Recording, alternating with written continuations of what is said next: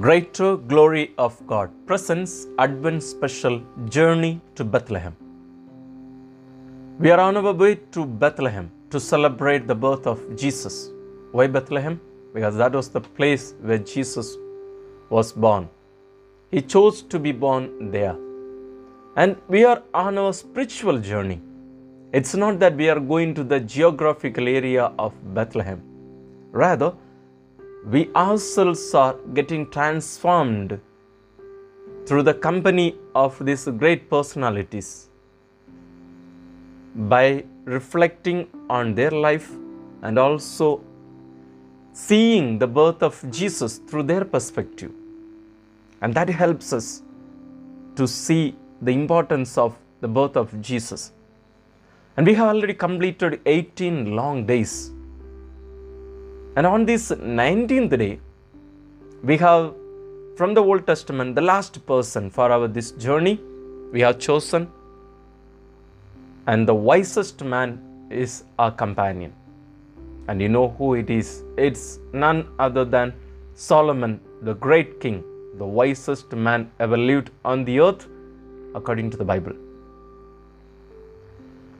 And he was the son of David and Bathsheba, formerly the wife of David's Hittite general Uriah. About him we have already reflected yesterday. He was our companion on the 18th day of our journey to Bethlehem. And more to know, please do listen to the last video, and also please do read the scriptures about him.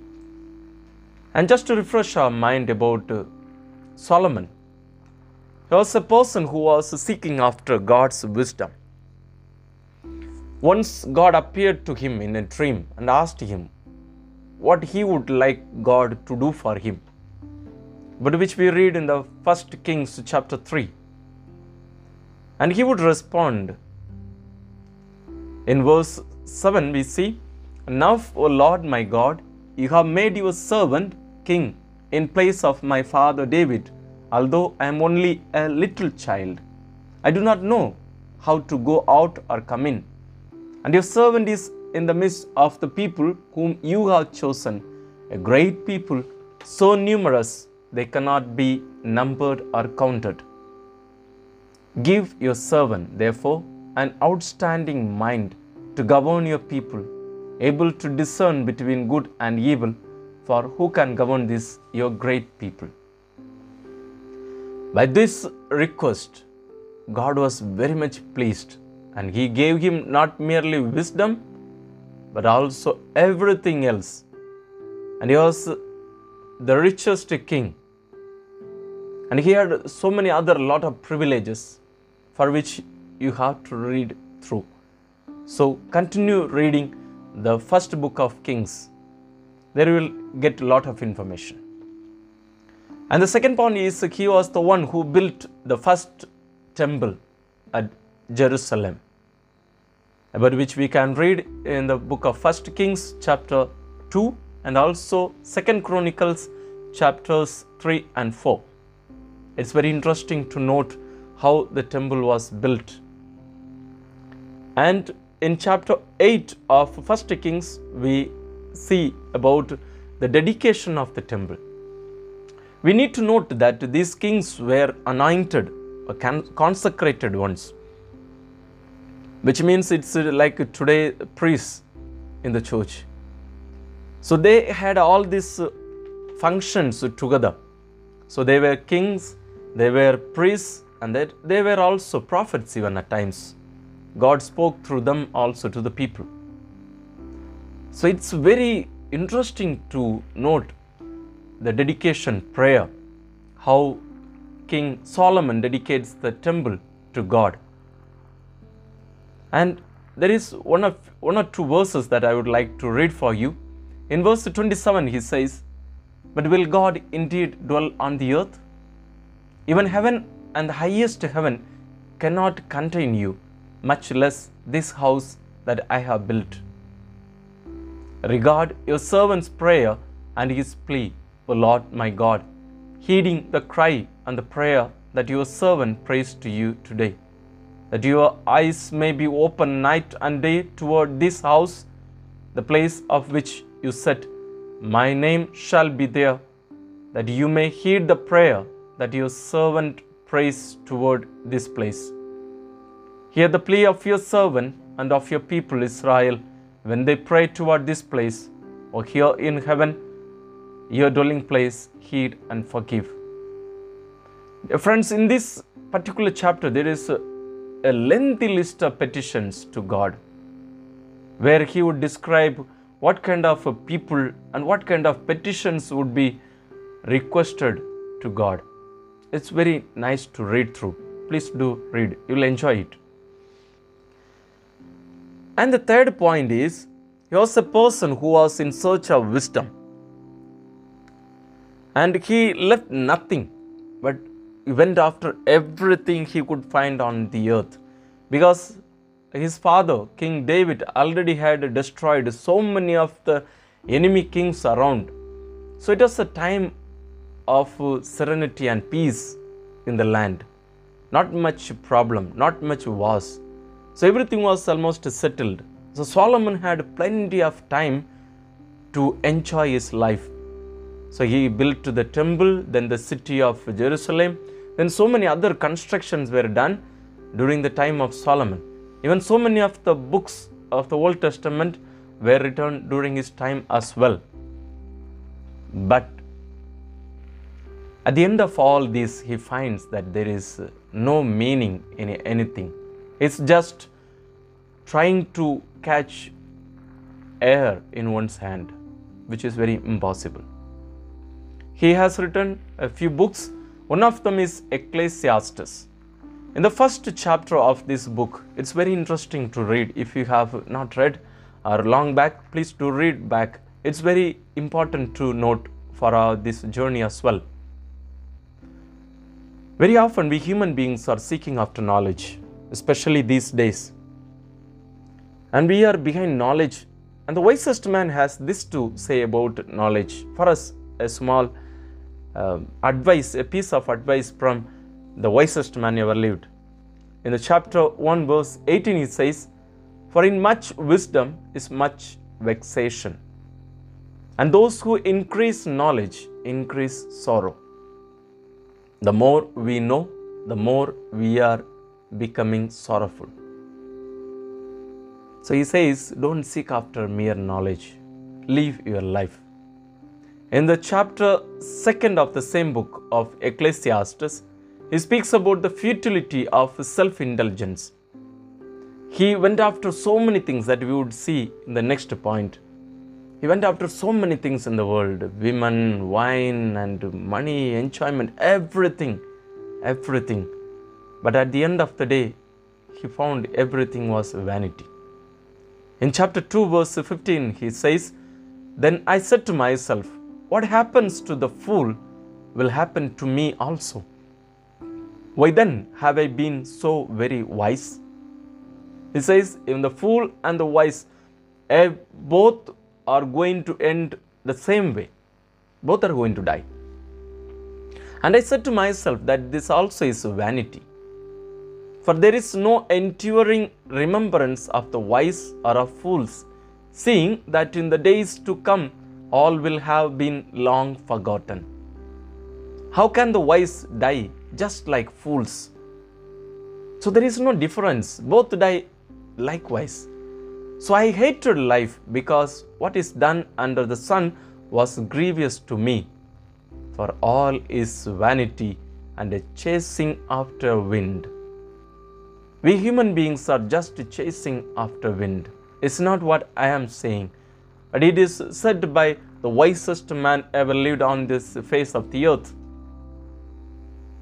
And the fall of the kingdom and of Solomon, when we reflect on, it's very painful to note, about which we read in the 1 Kings chapter 11.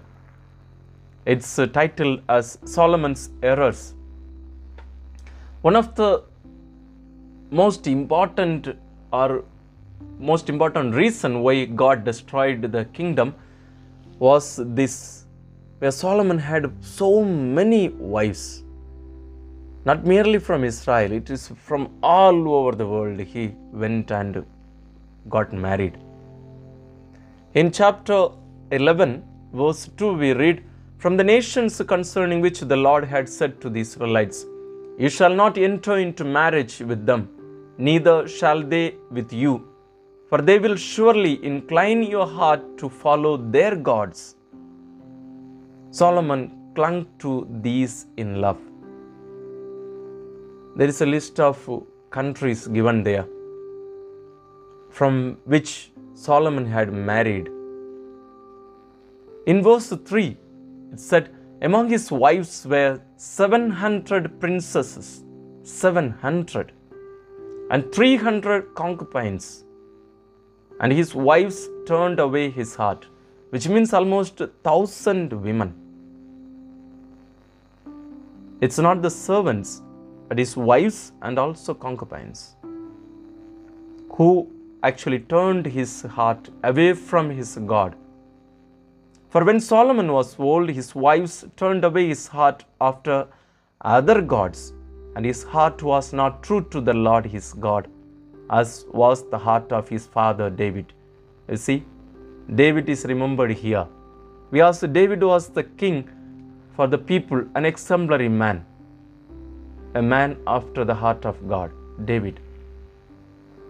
And because of which God destroys the kingdom. In verse 11 it is said, Therefore the Lord said to Solomon, Since this has been your mind, and you have not kept my covenant and my statutes that I have commanded you, I will surely tear the kingdom from you and give it to your servant. Yet for the sake of your father David, I will not do it in your lifetime. I will tear it out of the hand of your son. I will not, however, tear away the entire kingdom. I will give one tribe to your son for the sake of my servant David and for the sake of Jerusalem, which I have chosen. And because of which, after the death of Solomon, the kingdom was destroyed. It was just torn into pieces. Only Judah was given to the son of Solomon, Rehoboam. And the entire northern kingdom was given to his servant, Jeroboam. And after ruling Jerusalem or Israel for 40 years, Solomon dies. And there were 3 books written by Solomon: the book of Proverbs, Song of Solomon, Ecclesiastes. Then there and here you can find some of his write-ups there and here. And now Jesus and Solomon. Solomon was the wisest man, but you know, Jesus is the wisdom of God. A man who was behind the knowledge of the world, now when he sees the birth of Jesus, the birth of the wisdom himself, wisdom itself is born, the wisdom of God,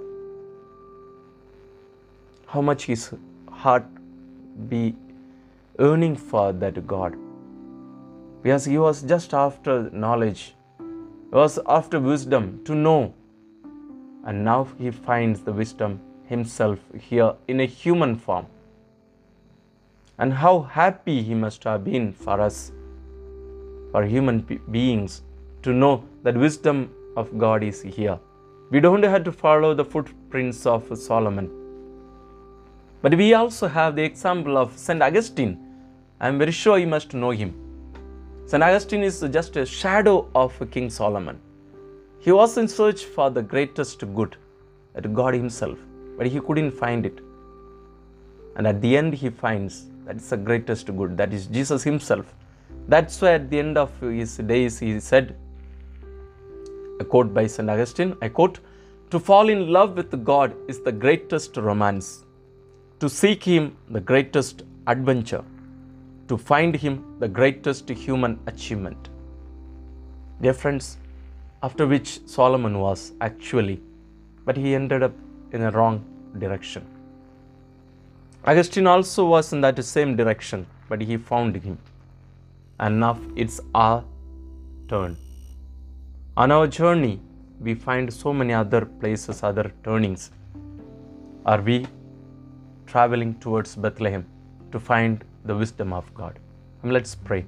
Holy Father, we thank you for giving us your Son, the wisdom, your wisdom, the greatest good, who was born in Bethlehem. And as we are preparing ourselves to celebrate his birthday, give us the grace to seek after him, to know him, to love him, and to live for him, so that we may live like him for you, for your glory. We ask this through Christ our Lord. Amen. So dear friends, today we had the great personality, the wisest man ever, to guide us to the wisdom of God, Jesus himself.